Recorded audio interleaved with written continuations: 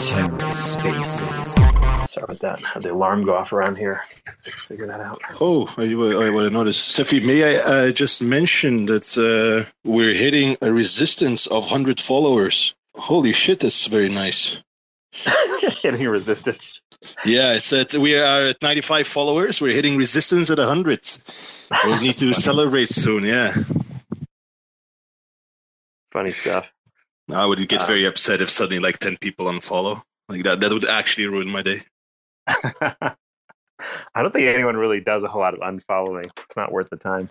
No, we have like more or less organic people, like from spaces and communities. A few here and there, a few guys who are following only for the giveaway, but it's not too extreme. How did you wind up getting like heavy into this UFO thing? Is it like you love the idea, you love it, you love the? Well, I love the idea in general. Like I guess you as well, Bruce. I can tell he's a lot into UFOs. He sounds like a person who is, but. It was during this summer that things started to frustrate me when there was this weird story about Peru, aliens in Peru forests and Amazonian forests. So there were some indigenous tribes who got attacked by these weird creatures that they were shooting. Like there's even was on film that they were shooting them with guns and they're fine. And supposedly they tried to kidnap people. They tried to peel off faces. So like they were called face peelers. Who was? The Aborigines or the aliens? They were calling these aliens face peelers because supposedly they tried to like kidnap people and peel off their faces with knives, right? And the problem is that these are I can see multiple jungle there, people. It's one of the problems. So there's a lot of problems because these jungle people are calling the police. So at some point, police and military started getting involved. And the only articles who wrote about this was some dodgy, not even TMZ level, but lower. They wrote an article about it. And someone got interviewed from the village. And every other news media, if they reported it, which not much did, they just copy-pasted the first article. So no one really went there and said, hey, let's check this out. Probably it's bullshit, but at least we can figure out, whether it's that eventually they think that maybe it's cartel, but there's multiple reasons. One of them could be cartel, another one with their drug basis, another one could be the miners with who are illegally mining, or let's say they cannot take up certain resources because there's indigenous tribes, or you have actual face peelers. So what could have been done at that point? Actually fund a team and go there and check this out. Investigate, and so you check this out, investigate, then everyone knows what actually is happening. You do proper footage, you actually investigate, and then you can release the content. And of course, if you want to make it sustainable, monetize the content through all of these. But who's qualified TikTok. to do this? Like this investigative journalism? Is it like So actually that would be voted on. So either you hire a professional. So it wouldn't be, that's just a random dude from the Dow just takes off his iPhone and runs off, I'll do it. It would my trips to these places. Yeah. So it's like someone said, so it's like a holiday. I was like, yeah, but if you're actually an investigative journalist, it's not a holiday. You have a thing to, and also that's a bit dangerous because there's people shooting. I don't know any Aboriginal language in this shit, so I don't know. That's also interesting. You would need to probably interpreter as well. Right, so you have a journalist, you have someone who's filming, and you have an interpreter. So that's already like some cost with traveling. It costs a little bit, but at least you go there, you figure out what's happening. If it's bullshit, which is a high probability, at least within a week or two that is bullshit. But there, you spend 2 months. Everyone will spend 2 months waiting for any more information, and then eventually, like Daily Mail says, "Well, it was probably miners with jetpacks." And then one's like, okay, maybe, but do you have anything? Like, it's a viable theory. Do you have anything to back it up?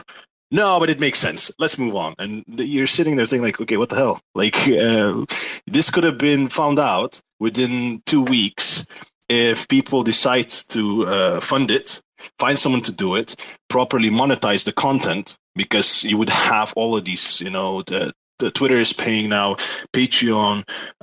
You can do it even with Twitch. You can do YouTube. You can resell the materials because if news media wants to report on it, they need to pay you money on that. So you can also make it in such a way that not only you investigate what you really want to find out in that particular topic, but you can also make money on it, put it back to Treasury, grow the Treasury, and also reward everyone who's participating. And there's this is just one out of many events, the same with the Peru mummies and DNA sampling. So many things that people are afraid to investigate because it's such a fringe and crazy topic. But you can do it. And if you have the resources, you can even make money on that. So something you're passionate about, something that there is a niche and a need in the market, and it can bring money back. So I think that's cool. That's pretty much it. Did that answer your question? Who's going to be the teams that someone can actually apply for a job? We didn't start. So we have 3 core members that have been investigating all the commercial, legal, administrative aspects because, whether security, non-security, which countries to register, how to start it up, networking with all the communities. We will have a voting mechanism, and we will most likely also have looking into elected representatives. So not necessarily that everyone votes, but you can delegate your votes, and then you have people. So these are just 2 options. Either everyone puts in a vote, or you have elected representatives that you allocate your votes or delegate your votes to them.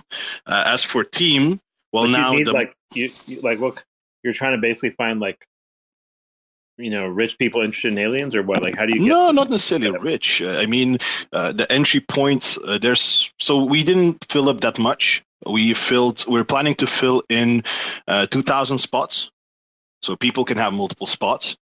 We filled in slightly over 200. Now it's maybe about 250.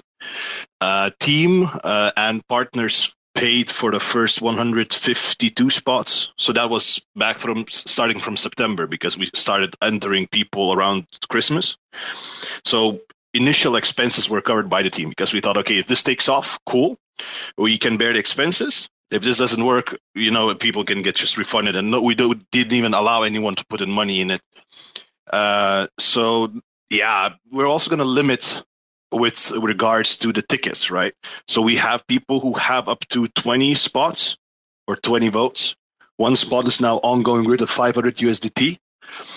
And we had these 3 discussions. Well, one of them was an actual VC. Other 2, they call themselves VC very aggressively in the call, but it was more like a Discord server with a lot of people and a lot of financial pull. But they're not a VC. I don't think they're registered, or they will ever be registered. I'm pretty sure that money comes from God knows where.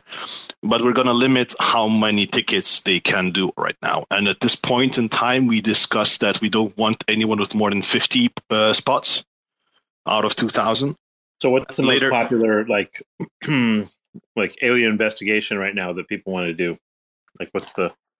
What's the most controversial one? So we were looking into the Peru mummies, right? So I think we also discussed that we're in summer. They found out that known scammer from Mexico stole mummies from some underground caves, and then he said, these are aliens. These are aliens. And then someone said, well, you're a known scammer, so probably this is bullshit. And then eventually someone did the DNA testing in a lab, and they found out that, okay, this is a bit inconclusive. What can we do next? And up till now, there was a Avi Loeb and a few other scientists from US with big credentials that took it on. But in between, let's say September and December, there was a vacuum as well. So we were talking with universities and stuff like that who wants to do this, because of course it can be funded, but someone needs with proper credentials, because there was a group of guys from Mexico who did it. But, Mexico, in the eyes of Western Europe or US, they say, we don't really trust these guys. So you would need to do a replicable study from other universities that are being considered with better credentials. So that was another controversial thing. And up till now, it's inconclusive. No one says that it's legit. No one says that there was a lot of people who immediately said it's fake. But, until you can say it's legit or fake, you need to actually figure it out. And this is what I really don't like in the space, that someone sees something, hears something, and then immediately there's either 0 or 100 instead of like, hey, let's check into the facts and the claims. So I think there's a lot of niche to fill this in right now. And it's the very first community that does it. Okay. Interesting. Should be a. I'm not going to lie, a lot of crazies as well in this space.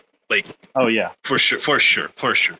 Yeah. There's a lot of, there's a lot of people with like just various levels of actual paranoid schizophrenia and such involved. So anytime you're in like a UFO space, it's always entertaining.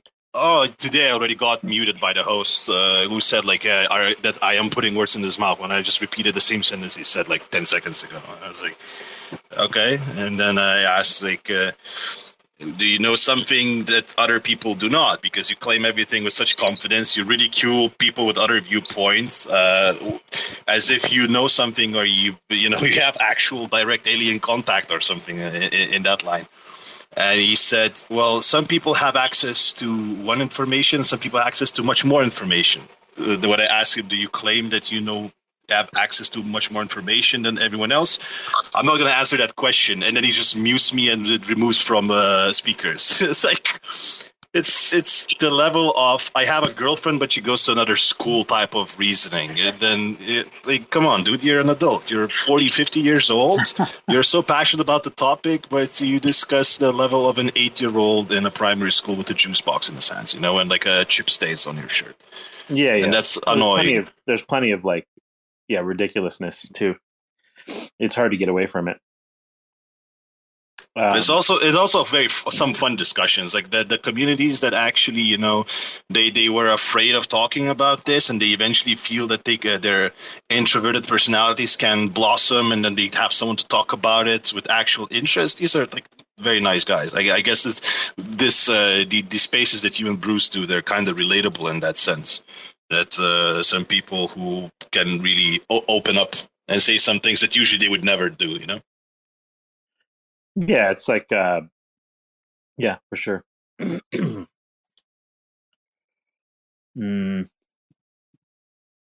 Yeah, I think like, with Twitter Spaces, like over time, you tend to like, like I think get folks that are smart about the subjects involved. But the UFO space are very funny.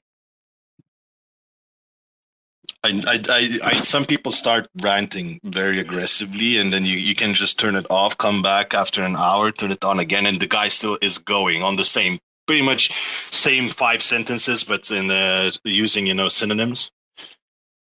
And then you realize like, oh my god, dude, like lay it off for a little bit. Like this is not going anywhere. But they still have a lot of listeners. There's still people tuning in. It feels like GTA radio. When it's just almost AI generated nonsense, but just keeps going with passion. Okay. Hold up a second. I need someone messaging me something. Okay. Let's see here. What else is happening? I need to figure out, like, I opened my Exchange thing to see if I want to grab anything today. These days should not usually be ignored. A day to catch a good entry, right? Yeah, at least a little bit. Just looking to see what's sort of dipped the most, so to speak. Tia doesn't care, I see. Oh, is it holding up? No, it's going straight up. Oh, is it? Let's see here. I'm curious how often in these situations it's someone who has hedged positions and everything is going down, and one thing just starts rallying, just mostly because his bags got wrecked and he was the shorts of a certain position were getting closed. Because someone was posting. He was just revisiting its prior high again of $17. There was someone, I think it's Simple Life, if I'm not mistaken. His account is private, but he's like a tape reader. So usually he tracks big entries in certain positions and stuff like that. Mm-hmm. And a couple of days ago, he said, okay, this guy, there was like a big dip to 9.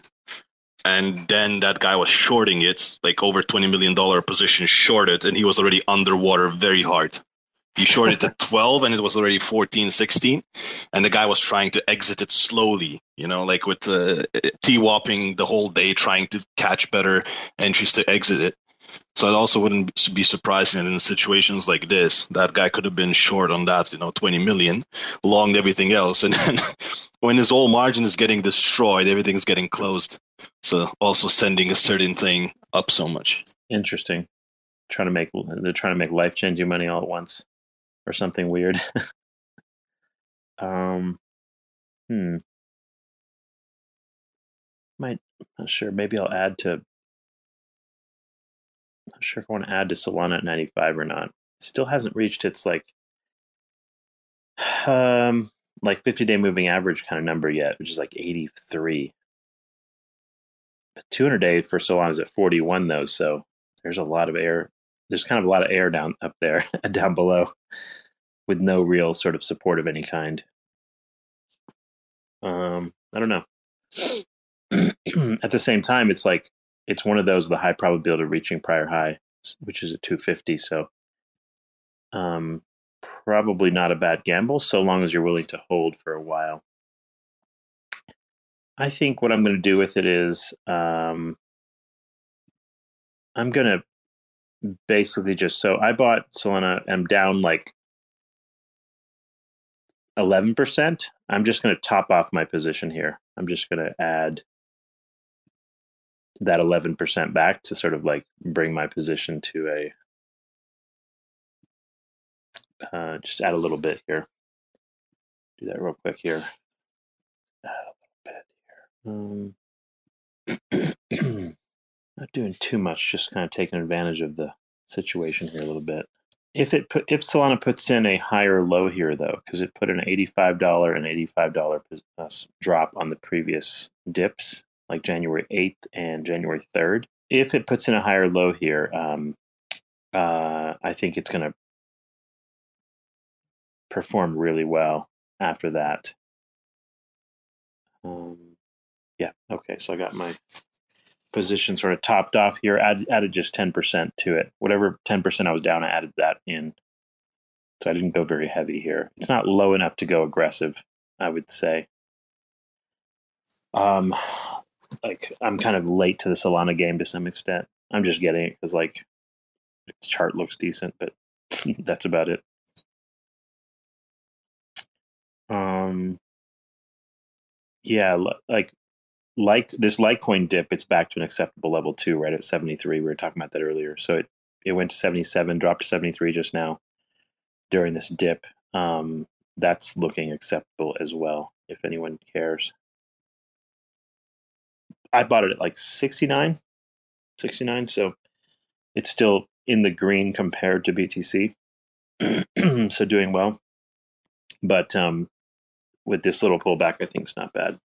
Like I said before, it's LTC here is lower than the cost to mine, which makes it undervalued in my view.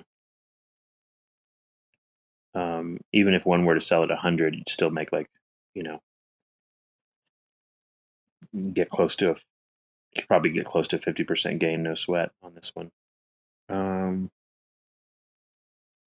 What else here?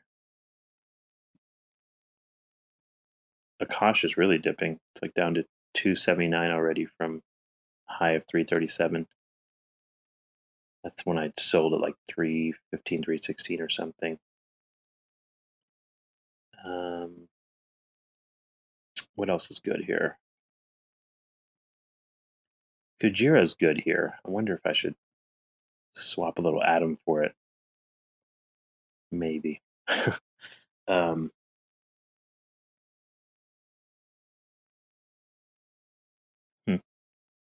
That's at like 408. Not bad.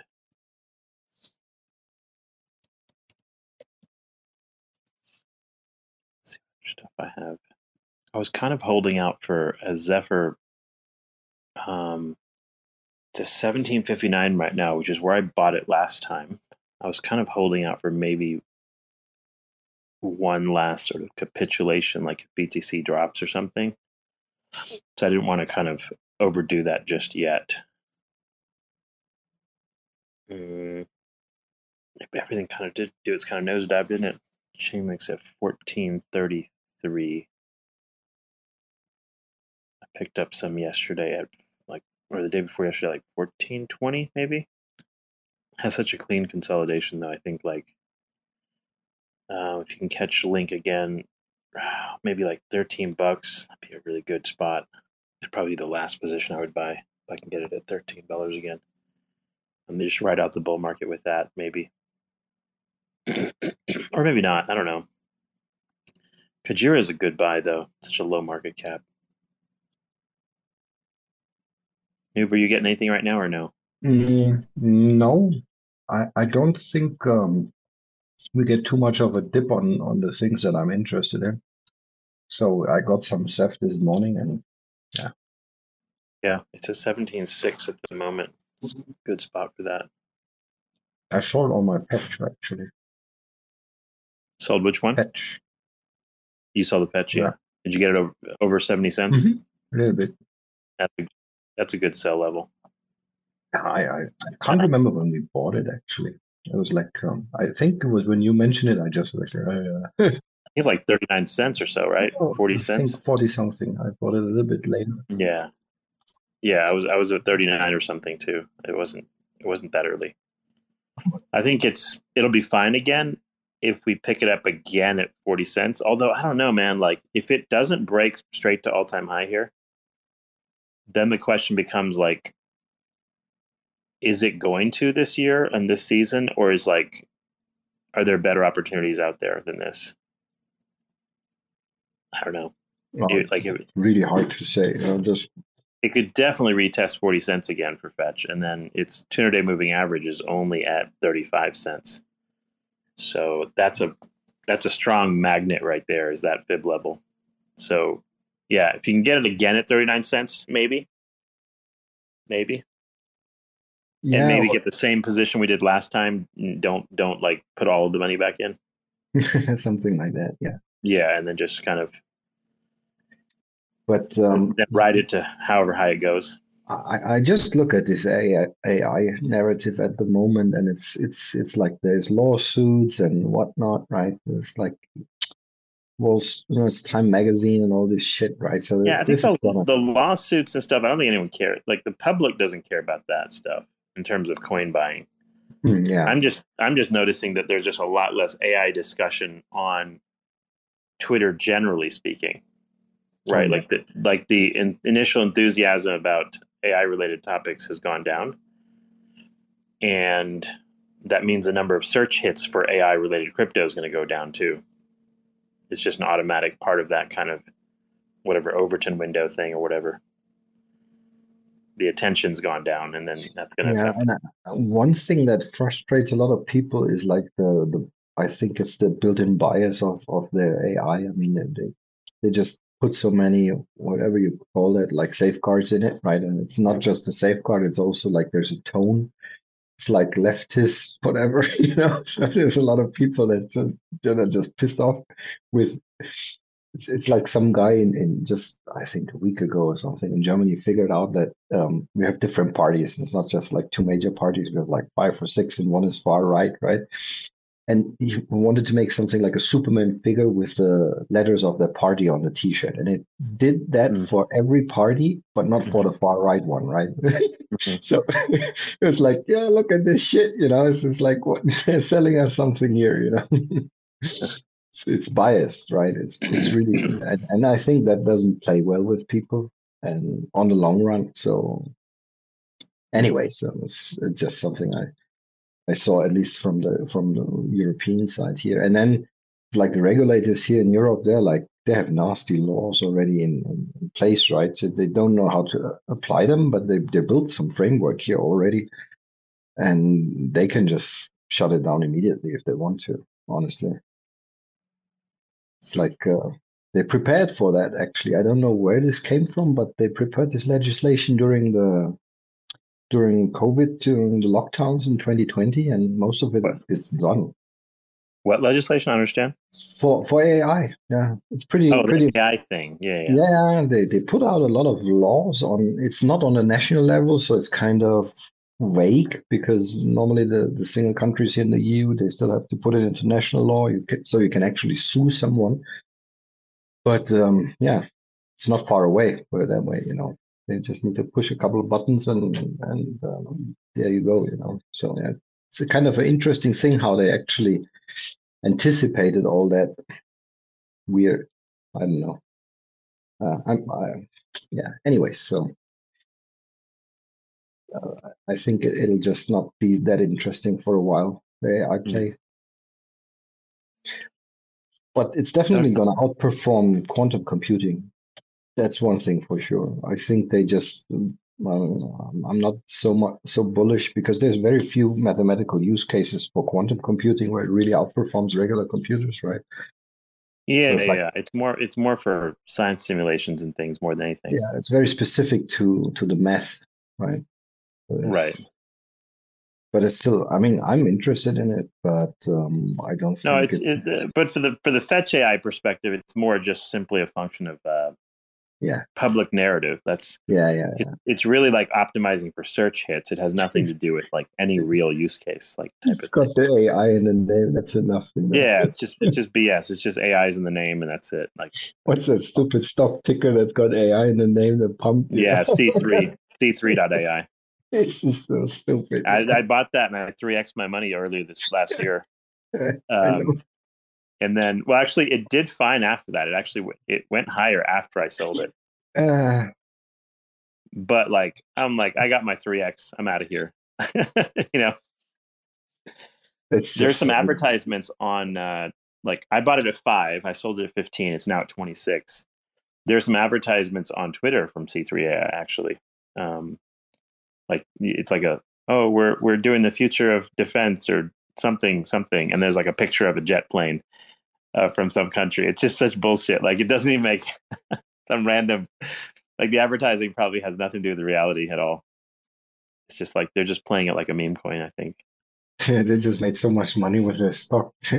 So yeah, they probably sold stupid people buying our stocks, right? So just post something. Yeah, because they had the AI ticker and it ran on the open AI stuff, and everyone's like, "Oh, I'm going to buy the AI." People just start looking up AI and like they'll go to their stock trading account and they'll type AI, right, and then AI ticker comes up and they're like, "Ooh, I'm going to buy some of this," and it's just stupid shit. You remember we were talking about what was the name of Joe, right? With the Joe thing where he pulled up that blockchain. It was the middle of the night here, and then everyone bought some Joe tokens, you know, and then yeah. No, for some reason, Joe, we had this funny NFT thing, and we spun up that Joe chain, Reese and Joe and everybody, and then there's a Joe token on Trader Joe. Trader Joe's token on Avalanche is like has the same ticker. So all of a sudden, when we started posting tons of stuff about Joe over and over and over again on Twitter, all of a sudden the Joe token price pumped. It's just like super weird, right? Yeah, it definitely mooned as everyone just started pumping it. It just shows you that like if you have enough people, a large enough group of people to shill a coin with a large enough audience on Twitter, you can pump a coin for sure. Because what happens is like the sentiment bots and stuff, they're looking for those. Yep, there's someone listening. Yeah, there's like bots listening essentially, and like highlighting, oh look, there's social activity on this particular token, and they had the wrong token, but who cares? Like it pumped that token either way. Because the Joe token wasn't something for sale; it was just some bullshit thing, right? We were just playing around. But the Trader Joe token pumped. Weird. I just checked my miners for Zeph. I've got 5.5 Zeph now mined. Not bad. At current price of like, I don't know, $18 or whatever. That's $100 worth that I've mined so far. So 20 months to go. I've now like covered one motherboard or something.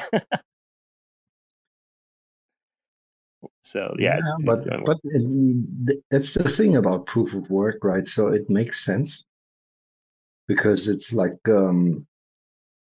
if this proof of stake, the whole the whole thing is if there's a big fish, there's a pre-mine. It's just like it's kind of this unfair game, right? And you don't have that in proof of work at all. Anyways, I'm not against proof of stake at all, but there's some projects that just dump on the on the investors, right? So people are not aware of the Well, tokenomics. proof of work can too if you have pre-mines and stuff. Yes, yeah. So, and then Definitely. early mining inflation can be high too. So there's a lot of different. There's no like magic tokenomic that makes any particular chain perfect. Yeah. Didn't Solana have like hidden mints in secret when nobody paid attention to it as well? Really, I'm not sure. You mean There they was minted Ninja tokens? there was undisclosed few $1 billion worth of minting, something Oh, along really? those lines. Yeah, that was a big. And Well, it was like almost at the bottom when all of this came out, and so it didn't have that much effect. But yeah, there was some sketchy reported total supply, and the way it happened is because I think they minted more. There was a very very odd discrepancy, but it was at the peak of when it was already dead. So nothing didn't really budge it. It helped it go back down lower until it was like what 8 or 9, with all the scares of FTX going to sell off their bags. But it wasn't essential in their movement. Hmm. If you have something like that announced now, obviously that would be affected much more because the prices would be much shaky. Yeah, judging by how some of these charts look, I mean, some of them like Zephyr getting pulled down with Bitcoin and some of these others, it almost looks like you'd need another month to sort of form a double bottom. Like if you just look at the shape of the chart, you just imagine you just imagine to yourself, what would a good chart look like? And okay, well, how long would it take to make that, look that way? And you're probably talking about mid-February by the time, or like February by the time you have a chart that both bottoms out and then kind of like rises again and gets back to the previous like $25 level again. So yeah, anyway. And in the meantime, the 50-day moving average will come down some so that you'll, so things consolidating here. Mm-hmm. Let's see here. I don't know. Everything's already popping off already. Like we were talking about Neutron a second ago. It already went all the way back from like $1.29 to $1.38 again. So it's like a lot of volatility right now.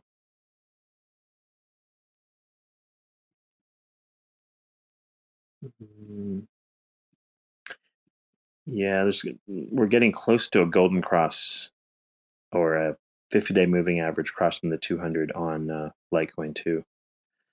So if it stays above, if it can stay above $80, you'll get a new cross on Litecoin, which is kind of very similar to the type of chaotic action that happened before the last bull market.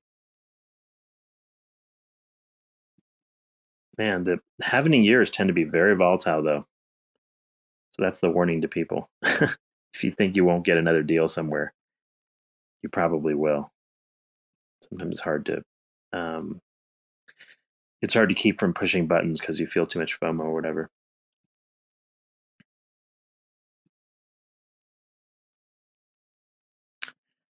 Anyway, if anyone else needs some like charts and need levels on things like that, feel free to hop up.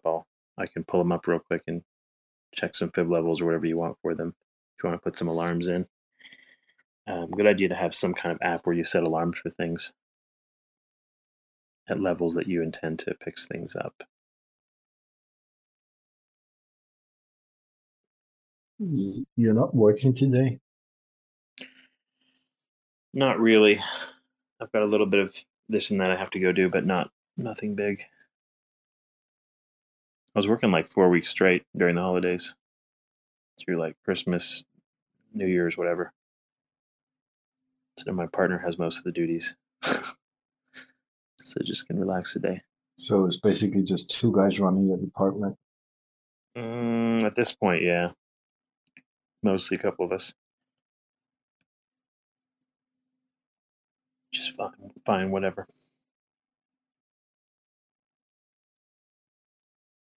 Yeah, it's hard to say what the charts will do over the next couple of days. Really don't know. But overall, I'm not feeling too bearish on at least not on the US markets. I don't know what Europe will do. This actually looks pretty bad over here. Honestly, we have some really detrimental numbers in real estate and whatnot in Germany, and it's the I think we're by GDP, we're the third largest economy right now in the world. So, or maybe the fourth, who knows? It's not good, you know. I mean, we will A lot of, drag the a entire lot of tier this down. also depends on how you define like like what is your definition for an actual bull market. Yeah, And yeah, the interesting thing is like if you take the very bottom of the bear market as the beginning of the next bull market, which is probably a fair assessment, then you're basically talking about when kind of the 200-day moving average finally turns upward. Or some people look at like even longer moving average, like the 400-day or like, I'm sorry, the 4-year moving average. Some people look at that as like absolute confirmation. The problem with waiting for that is you're very late into the move. So yeah. I'm not a fan of this. Like You I'm could more a hit fan the of top. like, Right. hmm?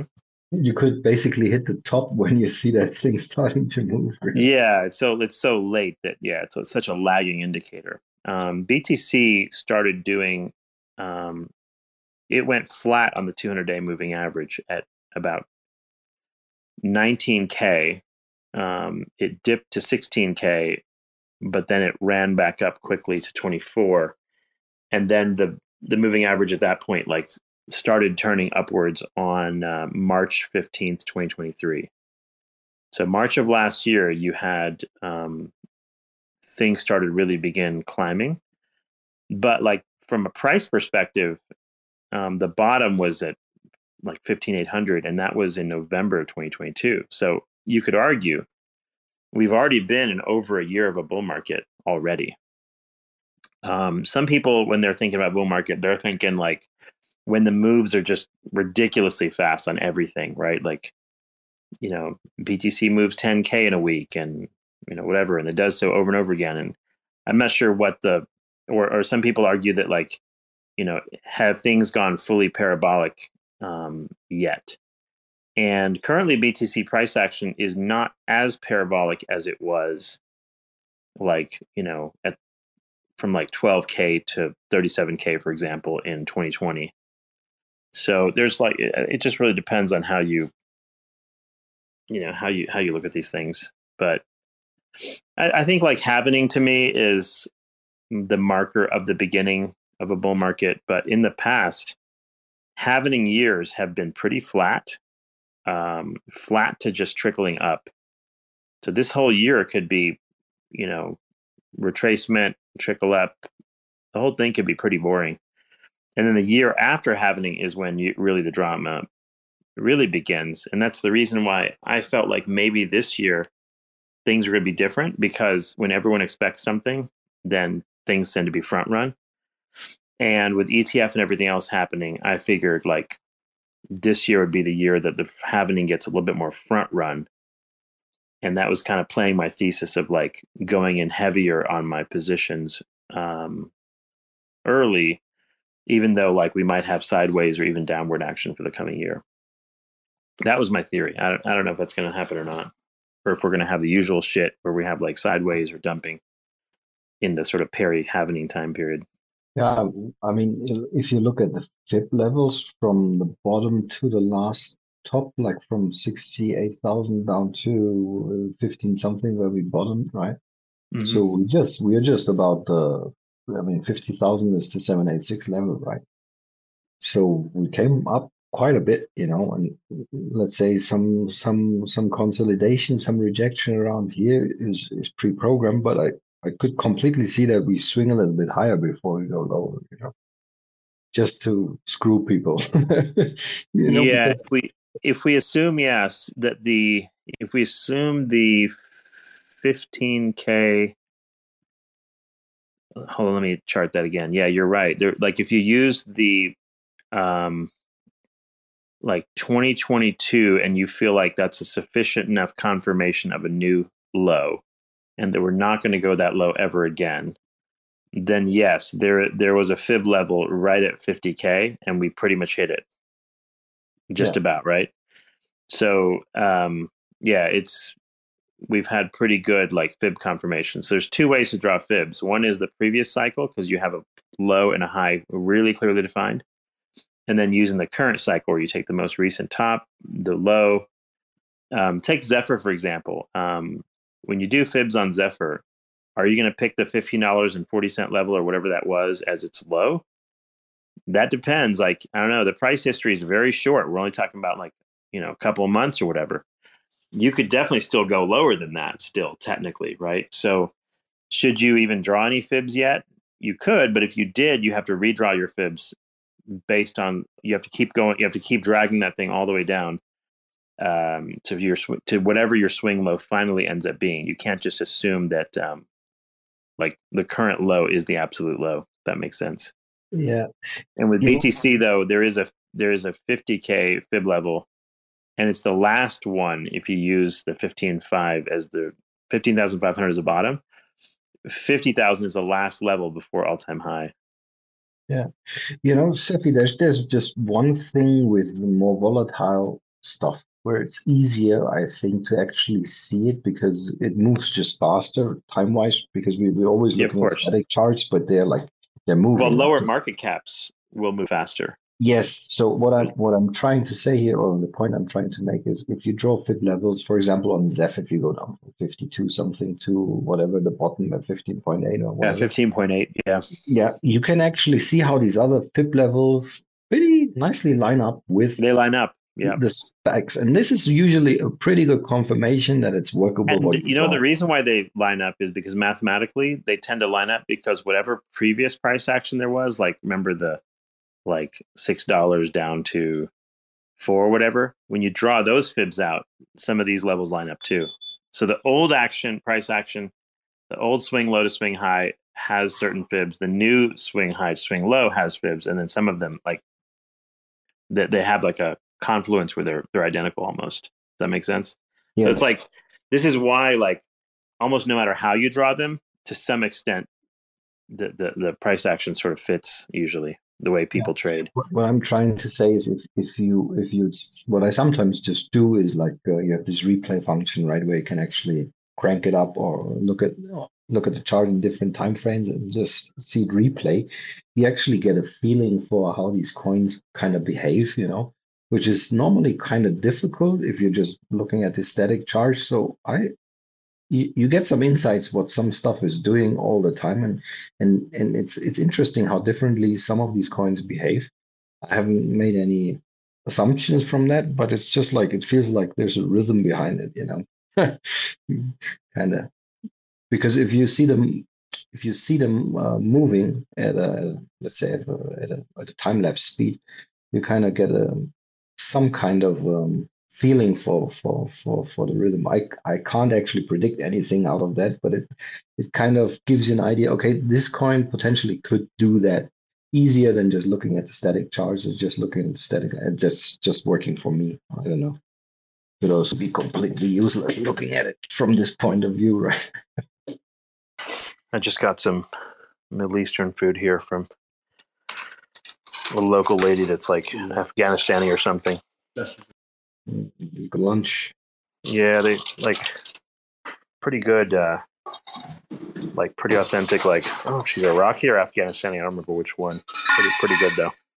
So, what's Bruce up to? When will he pump autism? Autism? I'm not sure what he's doing. You need to let me know. Is he still on his cruise? The usual market dip, so it's dropped a bit. No, I don't think he's on a boat anymore. Okay. Oh wow! Holy crap! This is a lot of hummus. It's a gigantic box of hummus.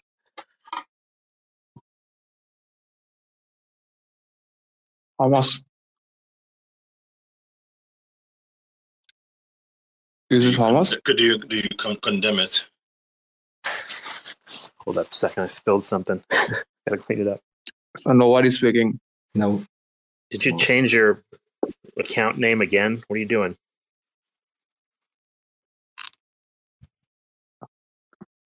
Who?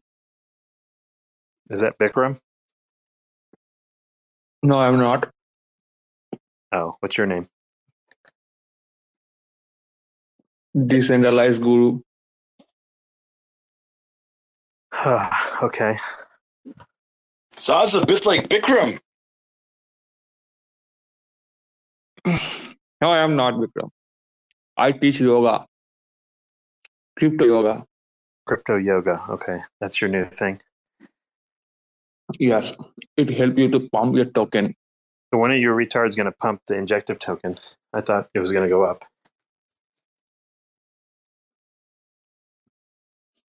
It works in every token. Just you have to book the classes. So do you have like a group of like 100 Indian token chillers or something? Like how does this work? No, it's just one online classes you have to book. Like you have to call 911 and book your seat. You have to call 911 and book classes for injective chilling? No, every type of it's yoga. You know, it's help you to reach pump your token, and it can bring green candles. Literally any kind of shit tokens if you want, like autism, whatever the shit tokens you want to shield. I will share some mantra, and it will manipulate the market. Why don't you create like in India, like a call center with like 100 little Indian dudes? You know how I know it's Bikram? It took him I'm not- minute to start talking about manipulation. He literally was talking about manipulation in crypto. It literally took you 1 minute to give yourself away, Bikram. No, I'm not Vikram. I lives in Himalaya. You're not going to manipulate your way out of this with your lies. Yeah, it's almost like investigating aliens, except it's like investigating Schiller cartels. Yeah, he's like a specimen, you know, like he's Yeah. shapeshifter. But if you know him well enough, you'll catch him in any shape. Yeah, he's like a reptile, but he's not. Do you know how hard this is? For the learning this yoga, you have to spend 15 years on the top of the Himalaya with like some kind of undergarments, no undergarments, and some kind of YOLO type of dress. With or YOLO without dress? oxygen? Yes, YOLO type of dress, and you have to sit there and I didn't know they have. 15 years. I didn't know they have call centers in the Himalayas. That's insane, man. How's the connection? I'm not Indian. Not gonna happen. No Himalayan I know has that accent. Yeah, I've been to Himalayas like 7 times, and I swear to God, no one speaks that way. Have you really gone to Himalayas a bunch? Yeah, I was in the pursuit of shapeshifters and Indians, and I can tell you, haven't seen a single Indian there. Really? You went to the Himalayas to do what exactly? No, just hiking. Oh, hiking. You hike Himalaya. Yes. Stop lying. You have to spend quite a lot of time to acclimate and whatever. You can do this training with a special mask, which reduces the oxygen flow. So it looks like a Bane mask. A lot of athletes use it. Do you use this like at sea level or whatever, and then when you go, you it can mimic. Yeah, it can mimic how much. But do you have to wear that thing all day? No, I mean that would be unhealthy. You would deprive yourself of oxygen. Well, you're going to deprive yourself some during workouts. Yeah, true. But you can kind of gradually build up. So you have different levels depending on the mass. You can build it up. So let's say if you're doing some sort of cardio or exercise, and you start doing that, and then let's say you increase the amount of time you're using it per workout, and after some time you can also increase the different filters on the mask, and then you can go up in levels. So then your endurance increases. So that's just better to do that, of course, because otherwise, there's a high chance that you start fainting or catching your breath, and you just ruin it for the whole group.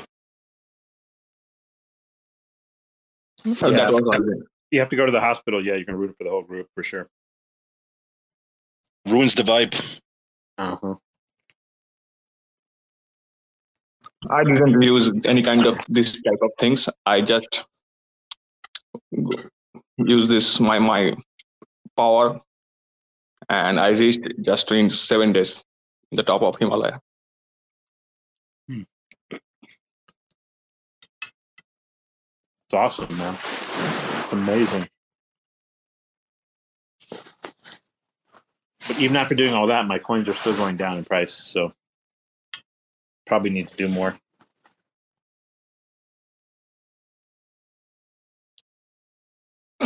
Did you say that Gary Gensler say some kind of bullshit again, and the price really down? And he's saying something like, "We don't endorse Bitcoin. It's a illicit assets, and for the money laundering and etc. Some kind of things." Then why he approved spot Bitcoin ETF? Hey, that makes no sense at all, You're reading too much Twitter shit, honestly. Like meaningless stuff. No, I not Twitter shit. I saw that in the live TV. He just 3 hours ago. He said on the live TV. Mm-hmm. Yeah. Maybe you take a politician still serious in India. It's not the case over here in the West. We have them more or less like for decoration. Yeah, nobody listens to that shit. Actually, you need to, sir, because you guys are making some kind of totalitarian political leaders, and if you don't raise your voice, and if you guys do not fight with these things, then they will become a dictator. Our president has dementia. He doesn't even know how to tie his own shoelaces. We literally have a retard for a president right now. I'm pretty sure he's not. I'm not too worried about him being a totalitarian.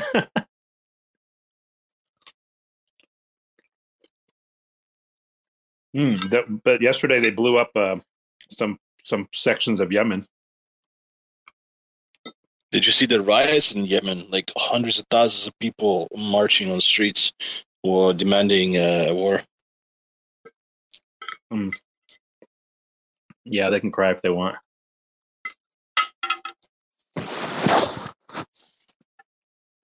I think a few cities there need to be blown to oblivion. It's gotten a bit out of control. Like, yeah, but Iran and its like proxy wars and stuff. The reality is we should just like bomb the living shit out of most of Iran's infrastructure and send it to the Stone Age, probably. Yes, a little bit more irritation. That's the next step that's going to happen. But I think Iran is not the issue. These countries are going to fight, and these countries going to kill each other like this way. But we don't. The other countries do not follow Iran, but other countries do follow United States of America. Mm-hmm. United States of America is not Iran. So you have to work like the United States of America. You have to attack like a people. United States of America is a country where literally top, the top country in this world, and the people, they are most respectable people in this world. So you have to. Americans. Yes, Americans are the most respectable people in this world, and you have to. They are the United States is not the best nations, but the Americans are the best people. This is why United States of India, or United States of America, is the number one, because the people have the freedom of speech.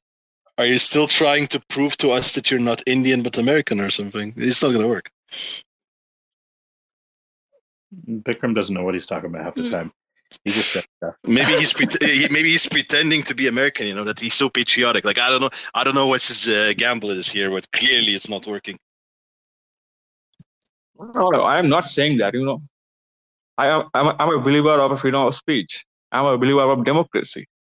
Well, interestingly, all my shipper stocks, like the shipping companies that I own stocks in, went up because of this, like the Houthis shooting missiles into the Red Sea. Why would they go up? Because you have to basically there's a lot of ships that were like left dormant because The economy has been down, right? Nah, they just. Oh, so now they need them. No, Now they need just, them to go farther. Yeah, but you know what really happens is they charge double. All my rates went for January went up like Yep, 2x. they just charge more.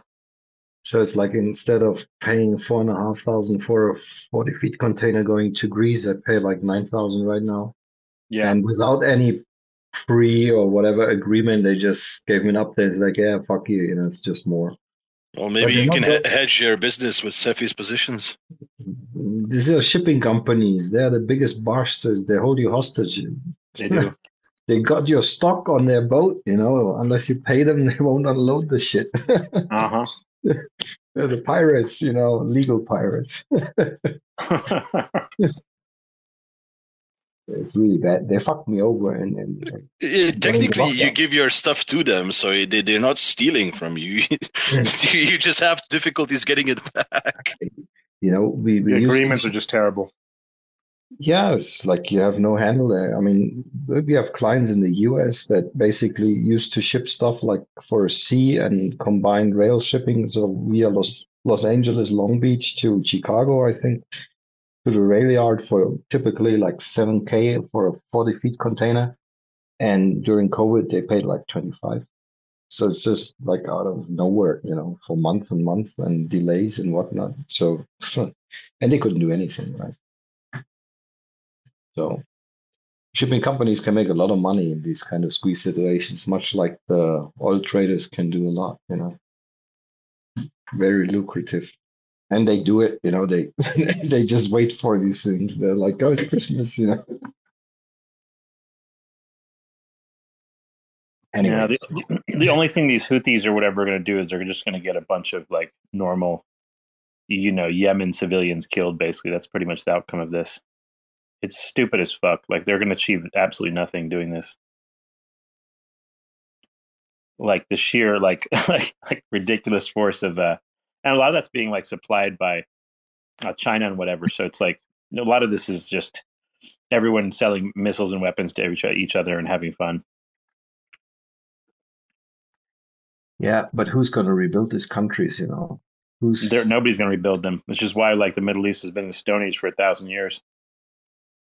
Few people going to run from this country and going to become an immigrant. Middle Eastern countries, like generally, like a vast majority, unless you have like clear cut, like extra oil to sort of like pay other people to build shit. Like the vast majority of Middle Eastern countries have been run quite incompetently over a very long period of time. So it's like there's an extensive amount of like excess interest in religious dogma and like spending a lot of time like in Saudi Arabia, for example, I think like half the degrees or something are religious degrees as opposed to anything particularly useful. And so it's just breathtaking levels of incompetence in the Middle East. Like it's just the countries are run very poorly by their own people. It's not and like it's easy to blame like, oh, it's Europe's fault or it's America's fault. No, it fucking isn't. If it wasn't for Pennsylvania oil discoveries and the like discovery of oil refining by Americans, the Middle East would only have like 10% of its population today. Like that's just a big fact. Like 90% of Middle Eastern people wouldn't even be alive today if it wasn't for Western like petrochemical inventions, essentially. Yeah, for the inventions. But for sure, 90% of all Middle Easterns wouldn't even be alive today. You have to be thankful that they make so many kids. It's true. Absolutely true. This is fact. And so like the reality is like there's been plenty of time for the Middle East to sort of like do much better in terms of like science, technology, and there's been way too much emphasis on nonsense. Religious bullshit. You know, I know these things. How these things are. Do you know? A few days ago, something happens. I want to share these incidents. Mm-hmm. So, do you know the revenge porn app, something like Face Swap, and one woman? Yes, one Muslim woman, and the Muslim culture is totally. You know, they don't give the power to the woman and freedom to the woman, and some kind of pervert bullshit, and changes her face to a porn star, and she shared that on this porn website like a Pornhub or something like that, and and some religious guys kill that woman for nothing. Literally, just swap the face from a porn star and making a fake porn. Yeah, when And you basically are dealing with savages, that's what happens pretty much. yes, So AI is going to be very easy, easy to manipulate lots of people with, by the way. Like that's just one example. There's going to be a lot more. You have to be a complete moron to sort of like behave in this manner. And there's a lot of morons out there in the world, like not just in any one country, but like generally. Don't get me started, you know. Yeah, it's going to be like quite the drama with AI coming. Yeah, but you know what, Cephii? You know, the stupid thing is about the morons, like you're talking about savages on the one end, but we have people like, because we are so well off, we have morons that care about these kind of super stupid things and over exaggerate everything because they don't have anything to do with their life. It's kind of impressive, you know. It's no, like there's a lot of that too, yeah. But like, yeah, there's savagery on every end, obviously. But like when it comes to, just like Iran's strategy for future growth, it's just silly, basically. Have more kids. Well, at least they supply kids to the world. Yeah, this is why we need. This is why we need internet privacy, and this is why the privacy is important. You know, this internet can kill innocent women without any reason. Wait. Bikram was talking about privacy. Mm-hmm. It's very suspicious. So anyway, yeah, it's interesting. Like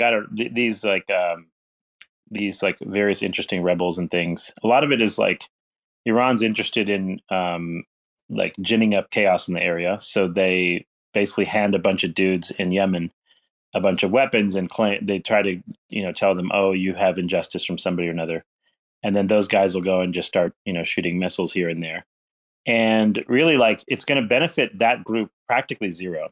All it's going to do is kill generations of their men or whatever to achieve essentially nothing.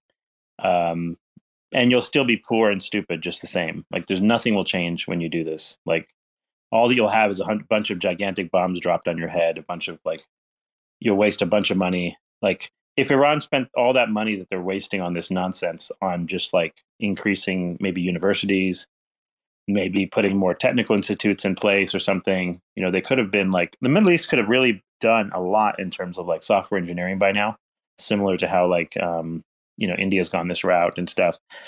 Could have done this a long time ago, instead focused on nonsense. And this is what happens. Really what it's an admission of, it's an admission that your population's imbeciles and low IQ, and therefore the only avenue you have is to do these things. So the smart people, you're like, smart people know this from a million miles away. You can recognize a civilization of morons really, really easily, unfortunately, and it's just factually like that's just what it is. Yeah, but Cephii, these are how you compensate for being stupid. One thing in Europe and in the US, we had to fight our independence wars a couple of generations back, right? Oh yeah, for sure. So, but here's the thing: like when in the Middle East, when independence is fought for, it never really turns out very well either. So even like they have the religion, I mean, the theocracies usually ruin everything. We got rid of that first in Europe, we got rid of the Catholic Church in the 30 Years Wars there, where 25% of the European population died off. You can't simultaneously claim to be like,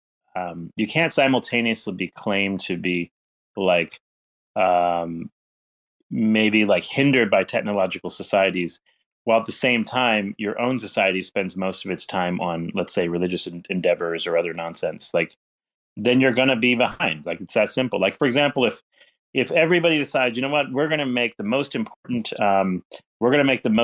industry in America, we're going to make it Hollywood, let's say, right? And everyone goes to school to become an actor, and everyone wants to make great movies, right? What's going to happen? Well, you're not going to like create new technology, or you're not going to create new medicine. You're not going to create whatever. And that sort of like misaligning of like resources would lead to a bad outcome, and that would be your own fault. And it's not to say that the U.S. is a good example, has not done a lot of stupid shit. Like we have like we could put medals on the wall of stupid shit that have been done here. I'm not saying that. I'm just saying, but like there are orders of magnitude differences though between civilizations and how stupid their shit is. No, definitely. From the perspective of like, especially from this perspective, like economic growth and like I think as soon prosperity. as ideology is involved into some decision making, it always turns out sour. You know, that's one thing. Yeah, especially particularly for like if you're trying to achieve like some base level of like freedom and base level of quality of life for your population, there's certain things you just have to do, and some countries will do it well for a while and then fuck it up later. That's possible too. So these things come in waves a little bit, but yeah, it's like the Absolutely. Can I share something about this? mm-hmm. Like, I think the problem in my countries, you can see my country is highly, kind of censorships and every kind of tips, and they don't empower us for our freedoms, freedom of speech or something like that. If we say something about our politicians, they will use their power, and I will go to jail because of that. But every country, every citizen need inspirations. So I just want to be honest with you. The people living in third worlds is the inspirations. Is the United States, America. It is a country, is a lighthouse, for every people living in this world, and you have to accept that fact. And the United States peoples have the responsibility, So when you guys have lots of responsibility to teach people, to giving the inspirations the people, so they can fight for their rights, and they can even the U.S. now is like 3% Indian or something. It's like it's like quite a lot. Yes, they are running away from our countries. The educated people running away from our countries and going to the USA and cleaning your toilets for the $5. So you can assume this shit. Indians are the highest income group of people in the United States today. It's per capita the highest income group. Yes, Indians are. Yep. Really? Oh yes, really. The highest per family income, highest average income in the United States is Indians today. Yes. Yeah, damn. Yep. I should go for United States. Yeah, probably followed by Koreans and Chinese or something like that. Pretty far behind. Yeah, Indians from an income perspective do very well in the U.S. Mm-hmm. Very, very well. Like even higher than Jews, higher than everybody. Really? Mm-hmm. Yep. I know that Indian communities, they really stick with families, yes. and they fact, really hustle hard. Far and away more, like the income level is substantially more than say white people in the U.S. So they are not scammer in United States? Who? No. So then why you guys call Indian scammer? Because Indians from India are scamming everyone in the world. Yeah, that's a different thing. But Indians who had enough brain to go abroad, they try to do normal lives. But when you have phone calls or Discords or Twitter Spaces, usually those are the scammers. It's very easy to spot. So there's a big difference. Yeah, right. No, Indians in the U.S. are faring quite well. Yeah, income-wise, like I would say. Like, take, for example, my wife. As a woman, she's in probably the top 0.00001% of all women on the planet as far as income, I would say. Is she Indian? Yeah. Like she was born in the US or born in India? Born in India, yeah. So, yeah, I would say, like, income-wise, she's definitely she's like at the top of the list as far as women in general. And in like if you look globally for sure, then, but I would say she's in the like top 0.1% of women earners probably in the U.S. I would say something like that, 0.1%. Yeah, probably. Anyway, but yeah, it's like, but Indians do quite well here, generally speaking. That's why Cephii always talks about retiring. Just a heads up, guys.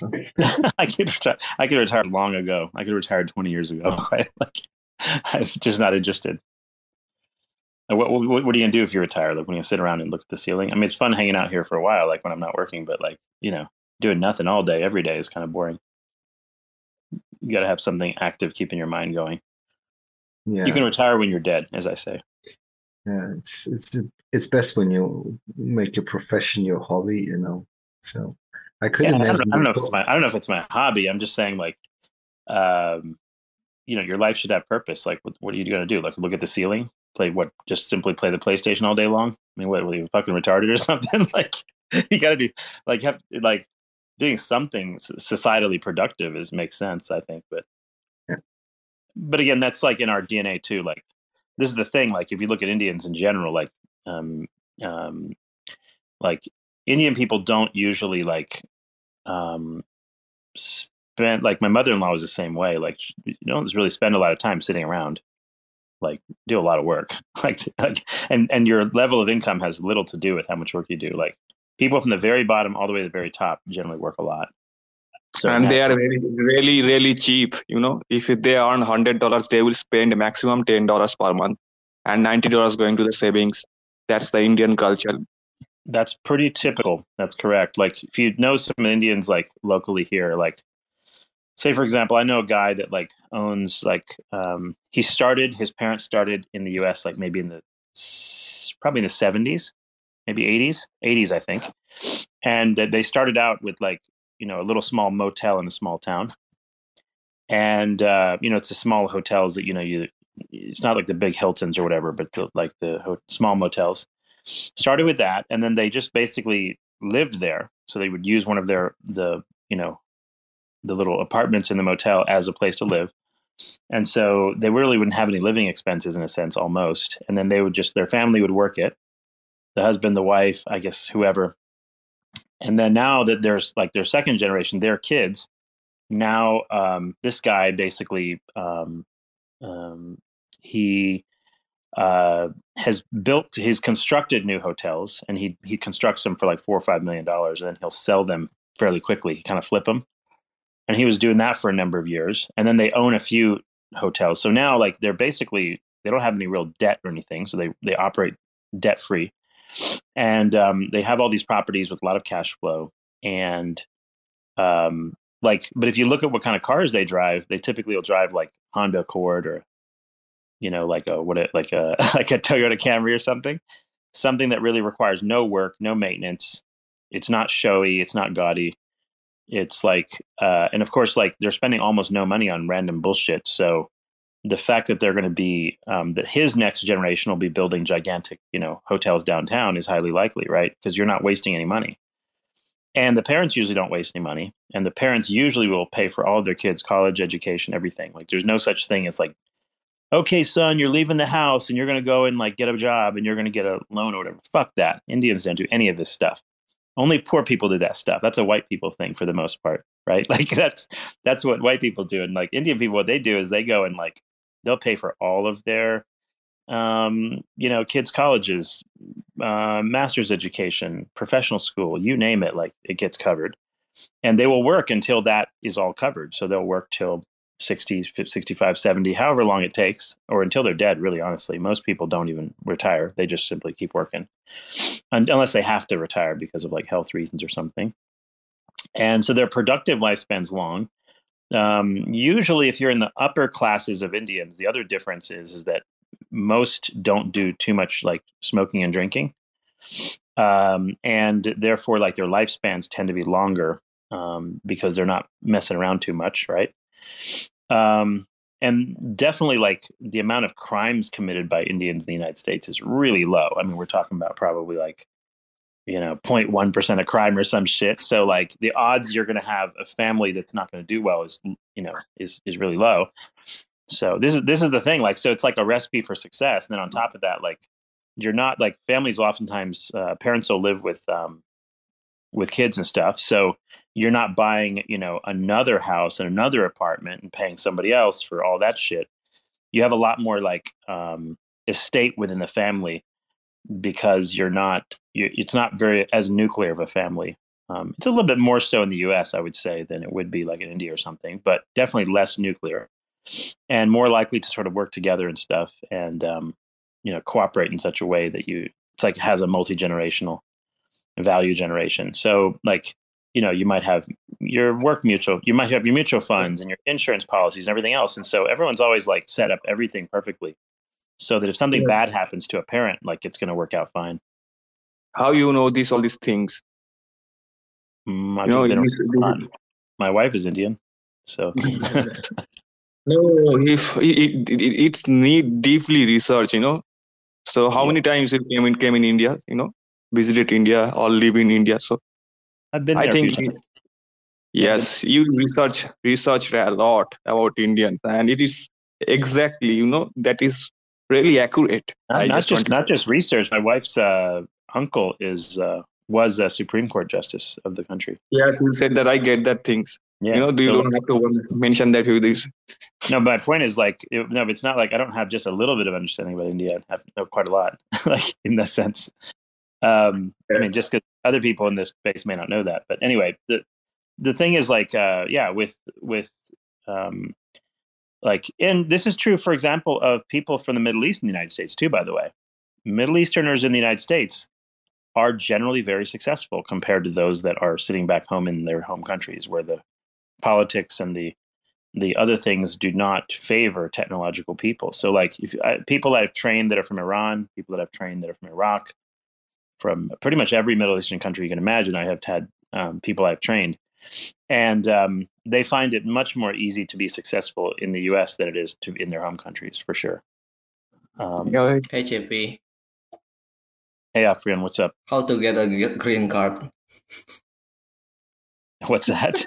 How to get a green card to live in Oh, green US? card.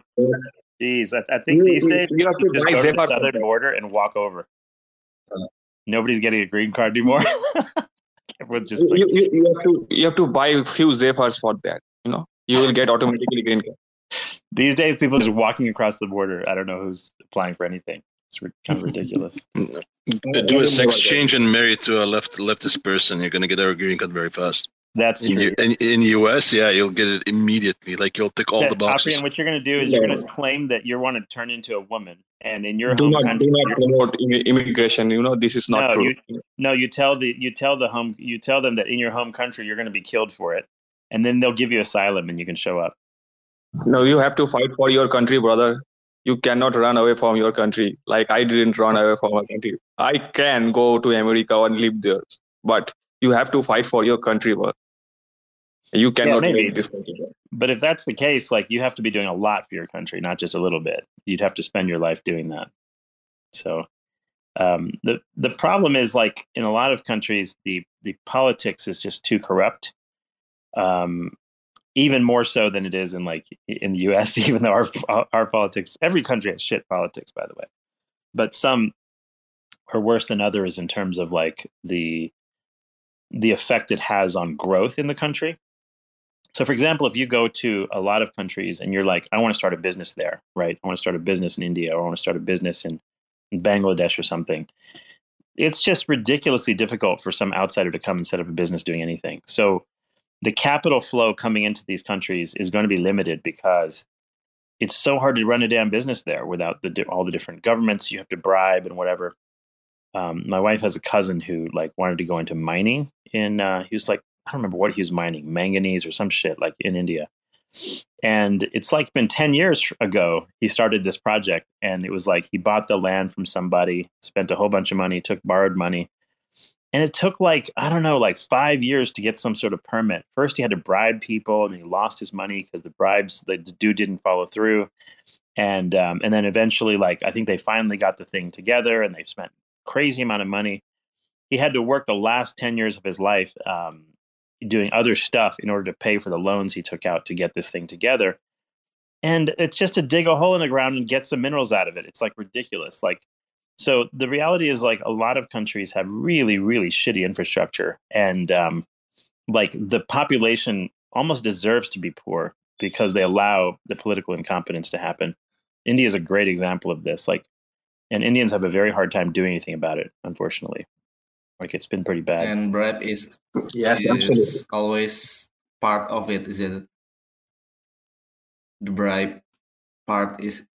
Oh yeah, for sure. Most of these countries have like a lot of bribing infrastructure, whatever. But I mean, it happens in the U.S. too. Don't get me wrong. Like it's not like there's some no crime happens here, but it's the magnitude and how common it is. Like the amount of extra money you have to have, like in India, to sort of make it is really, really terrible, right? Like correct me, Bikram, if I'm wrong here, but like, let's say you don't have very much money in India. You're on the lower class or lower caste or something.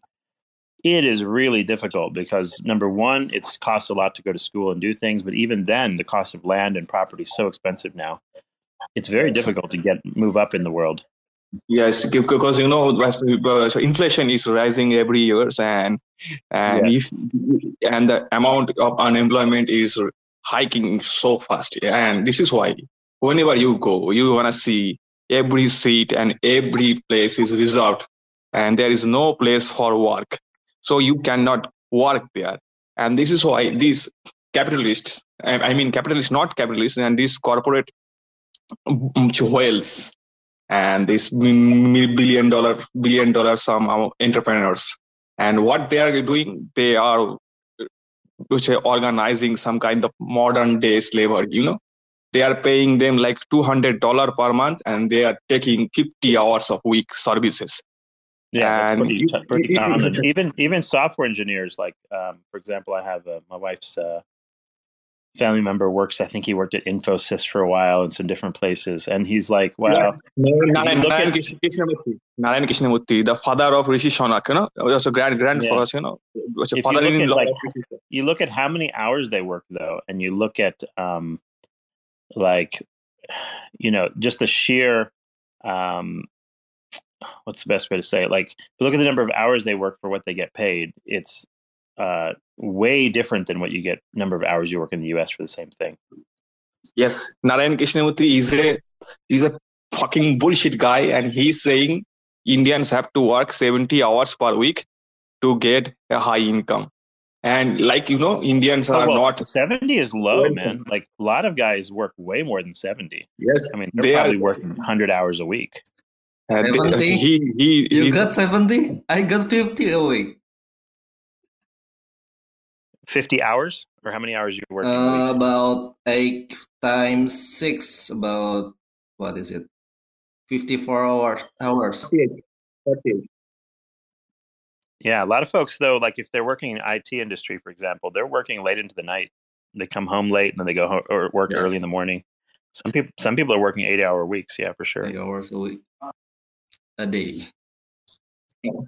And this Narayan Krishnamurti is the father-in-law of Rishi Shonak, the UK president, and he's saying Indians are not good in workers, and they are not hardworking guys, and they have to work some kind of 70 hours per week to get good income. And this is why they are organizing some modern day slavery. You can see because of this high labor market is so full of demand, and you can see there is lots of unemployment and lots of cheap labors out there, and these companies are taking opportunity, and this is why we have no option for income. And if you say something like, if you raise your voice, they will fire you from the work. And this is exactly what is happening, and this is why we need some freedoms, and we need some inspirations from the countries like the Western countries, and things are going on. Like you can see, you guys are fighting for Bitcoin ETF, and finally Bitcoin ETF is approved. And this is a really big thing. I am not saying about the Bitcoin or cryptocurrency, but fighting with the governments and fighting with these things, and some kind of what is it, Gary Gensler, and he don't want to approve Bitcoin ETF, but he have to approve Bitcoin ETF because of the people.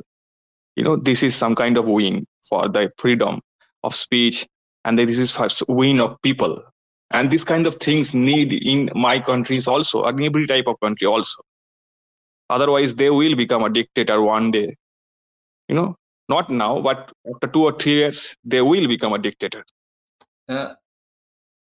In my information, can you give the information about exchange that we can use in India? Because the news says no for Binance or 9 centralized Maxi yes, use in Indian. Yes, they ban everything, and you have to use VPN. You have to use VPN, and so you can access to that. And otherwise, and you will not get something like that for the downloads or every kind of things. They are monitoring your activities, and they ban this thing from the internet service providers, and Apple stores and the Play stores don't have these centralized exchanges like Binance and others. And you have to use VPNs and You can go to the still site. access decentralized exchange, DEX or Cosmos maybe. You Yeah. can. The problem is not getting access to that. The problem is how do you get your cash in, Oh, right? Like how do you take I your see. actual cash to buy? That's a trick. That's the trick. I see, sir. Some people, what they do is they'll like, I don't know. It's always a thing when you're trying to transfer money from like India to the US. Some people will be like, well, if you need to come on vacation in India or whatever, here's, X number of rupees.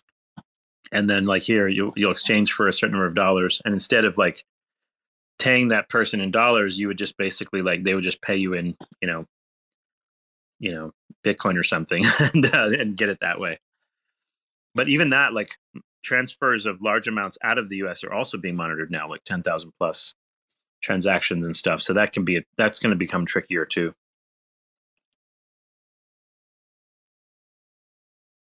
Yeah, agree. It's hard. Like an interesting thing that my wife does is like, so she has like some property in India that she gets some rental money from. And so what she does with that is she takes that rental money. She does two things. One is she'll just buy like gold and jewelry and stuff with it so that like she just uses up that way.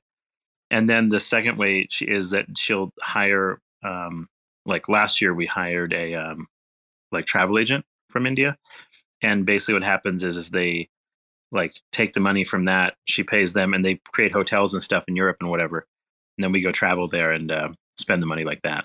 So yeah, different tactics to move money around. To move money from and to Indian. Yeah, it depends on which direction you're trying to move money. It's like going into or out of a country. It depends. But yeah, they've made crypto for some reason very difficult for people in India, which I'm not exactly sure what the purpose of that is, since like a substantial portion of the crypto industry is actually Indian. Like if you talk to teams like, for example, let me give you some examples. There was some, there's like a staking solution on Ethereum. What's their name? They were on Terra before. Damn it, I can't remember their name. Terra. I think Leap Wallet is actually Indians as well, and I think like Omniflix, the blockchain, is an Indian group. Some Indians like Osmosis. Sunny Agarwal from India is like Sunny is he lives in the U.S. though, and he created the Osmosis exchange. So there's a lot of Indians in crypto. Akash, yeah, Greg Osuri. He's in California. He moved to Austin now, but he was in California before. But he's an Indian guy, yeah. But there's actually quite a few Indian nationals who are running different projects too. There was another project for like like fantasy sports type of thing, called Fan Fury, I believe it's called. That was all Indians. So I've talked to a lot of teams in India building crypto shit. It's really kind of funny how in Darknet there is a 70% Indians. In the darknet, I would imagine so. No, Starknet, the Matic Starknet. Oh, Starknet. Okay.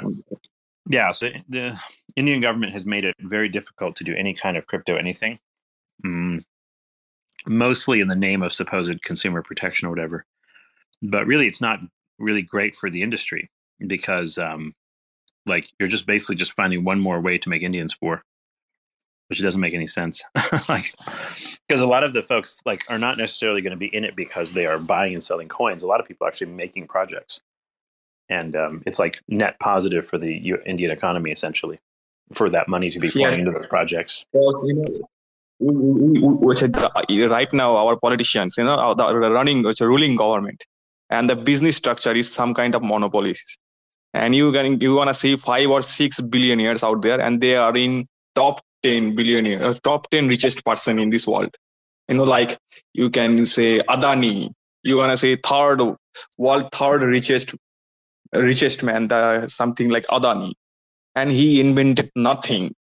He just manipulated the Indian market, and he's paying some kind of good amount to the government politicians, and he taking away from purchase money from our regular people and citizens, and all the citizens, and he's just a scammer. But he's a third richest person in 2023.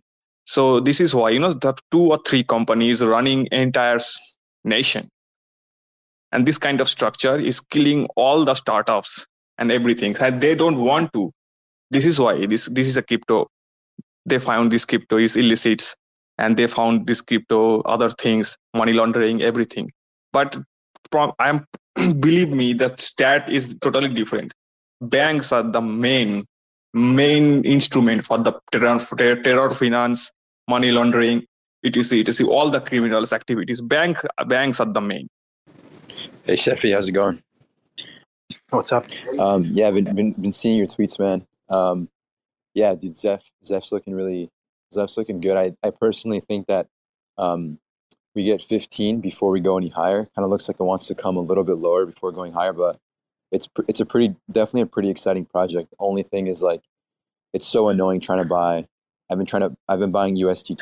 I've been buying USDT on. Yeah, it's not all the 17.25 is where it is now, is like pretty close. Yeah, I know. Yeah, will it drop to like 12 or something? I don't know. I'm not sure. Yeah, that could be a stretch, but I think a sweep of 15, it looks doable. It looks like I think like usually we'll probably sell off a little bit on the weekend.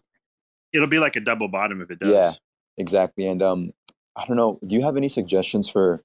I've been buying USDT on Coinbase, and they, I was buying it, and like I was able to send it to my wallet on SafeTrade, but as of recently, like they're now making all my USDT not available until like 8 days from now, and I'm trying to buy like within the next 1 or 2 days.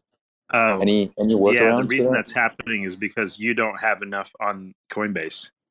Interesting. So one thing I always do is I always leave some stuff on Coinbase, and the reason is because then I can settle quickly. Oh, I see. Right. So like let's say, for example, you have 0 on Coinbase and you import you do like a $10,000 transfer from your bank. I'm just making this up. And then they'll give you that 7 or 8 day waiting period because it's not settled. But let's say you have 100K on Coinbase and now you imported 10K. They'll let you send out that 10K immediately because you don't have, because you're good for the money basically. Right? Man, that's so frustrating. That's why I bought some Cubic and then I maxed out my USDT, and when I was trying to buy Zeph, I'm waiting 8 fucking days, so I'm like FOMOing harder now, just hoping that it doesn't fucking run on me over the weekend, but we'll see. Yeah, the other thing to do is like always have like a stash of something really liquid like Atom or something that you can send anywhere to any exchange for any purpose cheaply.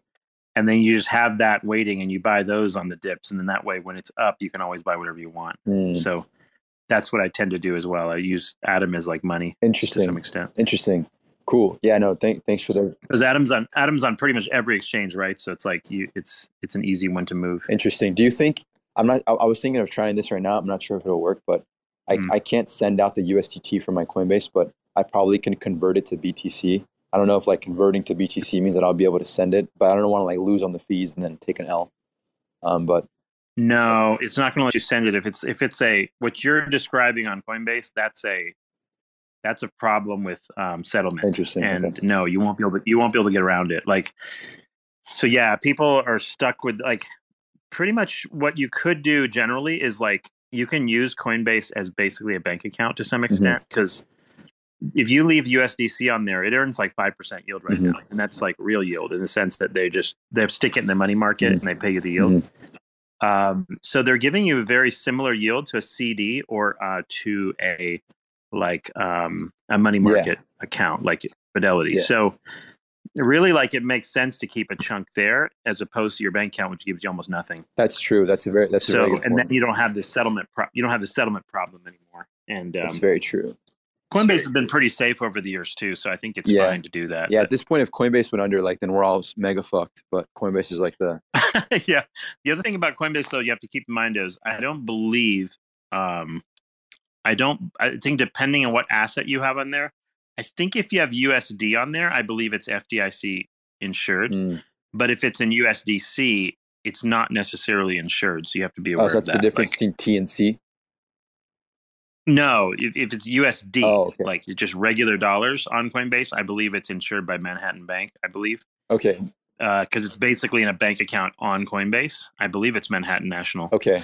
But if you convert it to USDC and make the yield, it is technically not FDIC insured. But this is also true if you're like in Fidelity Money Market Mhm.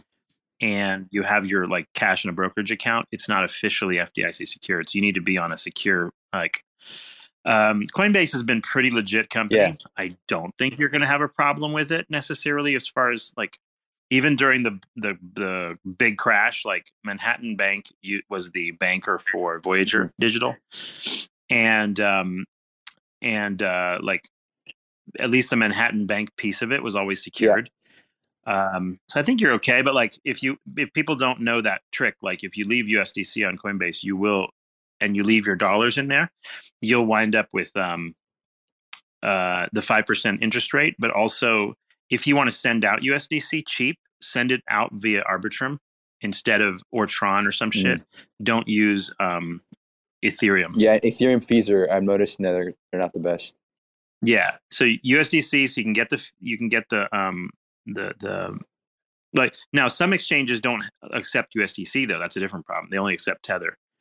Or like you'll go to that exchange and they don't actually have trading pairs in USDC. You'll have to swap it to Tether and then pay again. So think about like where you're sending it to, and then I believe I could be mistaken, but I think on Coinbase you can convert from USDC to Tether for free. I think. Yeah. No, I think check it and I think see. for my safe trade account, I have to send Tether USDT.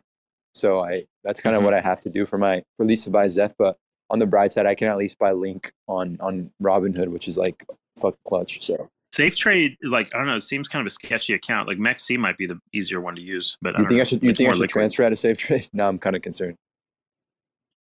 Well, I wouldn't leave any coins on it. If you've got Zeph or something, I would definitely send them to a wallet for sure. Oh yeah, I don't want to take too much time. That's the last thing I was going to ask. I usually trade Forex and futures. I don't really trade crypto like that, but I've been looking at the charts and it looks good right now for like a good run in 2024. So I've been trying to get familiar with the space and how to buy and shit. But yeah. Do you recommend that? Because obviously I'm in the US and I can't. They're kind of like shunning out a lot of accounts, and I've heard of MEXC. Yeah, use a VPN. Use a MEXC for okay. I'll probably make my MEXC account with VPN. So like what we've like if you already have a VPN, use it. If not, like what I'd recommend is a couple of things. One is make yourself an email account through something like Proton Mail, which is basically an email that's anonymous through Switzerland. Okay. So everyone should have a Proton Mail account, and then you can make a fake Proton Mail receiving account from there to supply to MEXC, and you can get in that way. That way, it's like not connected to you at all. Like they don't know who you are or what. Nothing. Yeah, that was a concern of mine. I'm like, I was always like the paranoia in me. It was like, imagine like we're doing MEXC and like you're trying to like you make all these gains and then you're trying to transfer it back to your Coinbase to cash out. Like, are they? Like, how does that work? Like, is that going to be like a problem in the future, do you think? Or is there like no trace? No, not necessarily. But again, you don't leave anything on the exchange. Buy what you want, get it, send it to your wallet. To your wallet. What type of wallet do you recommend? Hold on, Bikram, he can't hear. Ivan, so for Zephyr, there's only one wallet. It's basically the if you go to wallet.zephyrprotocol.com, that's the web wallet. You can use that. You can make a seed phrase and it'll give you like a login file that you save on your desktop and you save that stuff. Okay, so buy on MEXC and send to that Zeph wallet. Wallet. It's like it's a software wallet, but it's fine. That's what I'll do that. Dude, thank you so much. Yeah, don't leave stuff on the exchanges. It's not necessary. Like, you never leave crypto on exchanges. It's just a bad idea. It's a bad idea. Yeah. Okay, I'll do that. I'll try to figure that out. Coinbase, I think you're okay with leaving stuff on there. I think you'll be fine. All these other foreign ones that like highly debatable. So Coinbase has been shown to be secure over like the last 10 years or whatever. So it's been fine. Are you holding Zeph currently then on your Zeph wallet then? Yes, for sure. Okay. All of it, yeah. Okay, cool. So you'll just keep to save your seed phrase and then like don't leave that seed phrase laying around on your computer or whatever, just write it down. and you should be fine. By the way, just for the record, it's not Cephii's wallet. It's his friend's wallet. Oh, there's an app. Yeah, the app on the App Store is an easy one to use too. Just get the Zephii wallet, Zephii, Right. and that's a pretty secure way to do it too, as instead of doing it on the desktop. Actually, the phone one's more secure in some ways.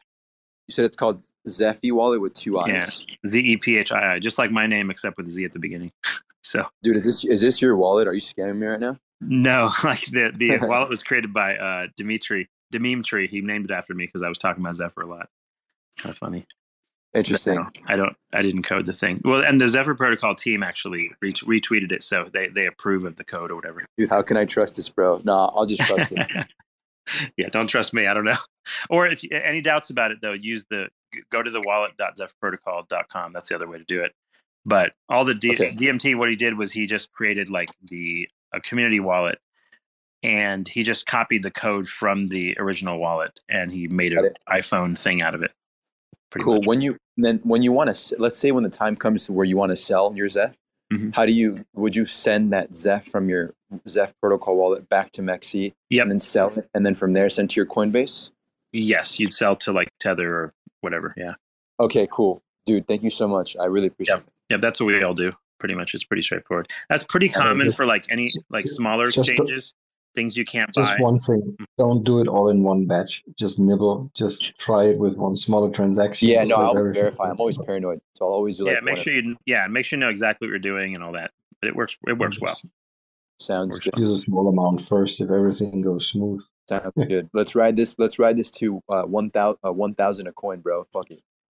Yeah, like 400 a coin is $1 billion market cap, so 1,000 a coin would be like right around Monero's market cap. Yeah, it's like coming from Monero. It's coming from Monero. Close to $3 billion, so it's feasible. It could get there in theory. Like it depends. Cool. Yeah. But I buy some link on Robinhood today too. Fuck it. All right, man. Have a good one. Nice talking to you. Peace out. Yep. Catch you later. All right, guys. I think I'm gonna break. I think my brother's dropping by here, and we'll catch up later. Everyone grab yourself some of these dips somewhere. Watch for these. Good. I also get blue tick. What now? You can see my blue tick on my name, so I'm a real person, you know. Oh, you're a real person. Yeah, that's good. Okay, man. All right, catch you later, guys. Motherfuckers screaming out loud, looking for mercy before they find themselves working a corner down in Jersey. What could be worse? Misrepresenting the first come, first serve mentality stuck in the burbs. I'll be numbing up first before discovering what works, and we'll see what other kinds of treasures under the dirt. We rape and plunder the earth, sit and wonder about the worth and play, ring around the rosy while the thunder is served. Motherfuckers walking around here looking faceless, trying to make a living selling friendship bracelets. Dead ends dragging out the max amount of payments. Red down days got them acting all bankless. Yo fam, what? Check these tokenomics. They probing this bear, flexing broken honest. I had to lay my soul down, I'm just roasting otters. And then to end a long day, 11 bowls of chronic. Never known to politic, I was born to frolic. It's been my policy to pollinate all over the plot. We got a lot of apologists jumping in at the top. We like to measure their velocity before they hit rock bottom. Over impossible loss, it's all moss, and I'm liking the odds. Fondue in the morning, forming mycological bonds. Flick the cap, yo, the road is highly involved. Flip a coin, diary evolve. Motherfuckers screaming out loud, looking for mercy before they find themselves working a corner down in Jersey. What could be worse? Misrepresenting the first come, first serve mentality stuck in the burbs. I'll be numbing up first before discovering what works, and we'll see what other kinds of treasures under the dirt. We rape and plunder the earth, sit and wonder about the worth and play, ring around the rosy while the thunder is served. Trying to figure out the max amount of dinner lace, stacked in non-toxic, just to get a better place. Smacking on the hostage, like the shit is played for keeps. Clowns, white knight, and all these Maybellines. They call it implausible, when model after model keeps on ripping off the coat and going full throttle beats. Tearing apart your community, all these low-hanging fruits bearing zero liquidity. Got a planet in reach, coming standard to each. I'm on the back 10, stargazing after the siege. Commanding all the management to grab a few Z's, and then we'll round up the beasts and send a messenger east. Y'all better sign a release when I'm bumping these beats. Hands up if I got motherfuckers drumming the streets. Yo, we got a few dubs, we got a couple defeats, and if you're coming for the king, you better have some of each. Motherfuckers screaming out loud, looking for mercy before they find themselves working a corner down in Jersey. What could be worse? Misrepresenting the first come, first serve mentality stuck in the burbs. I'll I'll be numbing up first before discovering what works, and we'll see what other kinds of treasures under the dirt. We rape and plunder the earth, sit and wonder about the worth and play. Ring around the rosy while the thunder is served.